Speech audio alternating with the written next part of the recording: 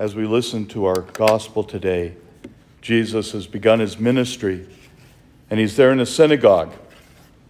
And of all places to find an evil spirit, it's in a synagogue.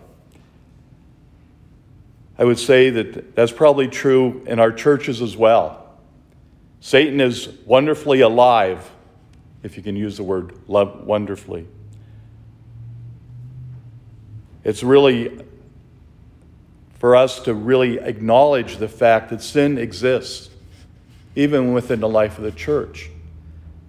There are factions that want to destroy the church.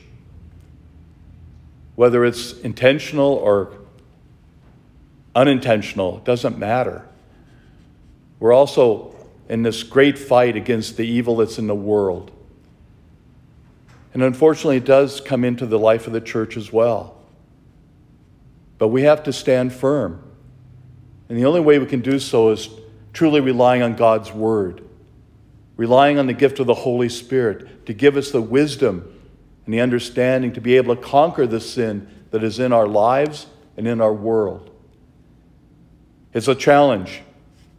We have to be ever vigilant.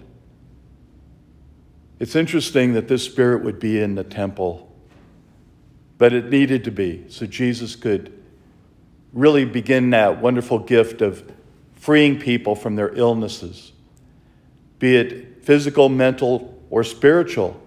It didn't matter because he was always there for them. And he's always here for us. He's always willing to take away anything that obstructs us from being truly who we're supposed to be. But we have to be open. We have to be willing to receive his presence in our lives. We ask the Lord to open our hearts and our minds to be able to receive his presence.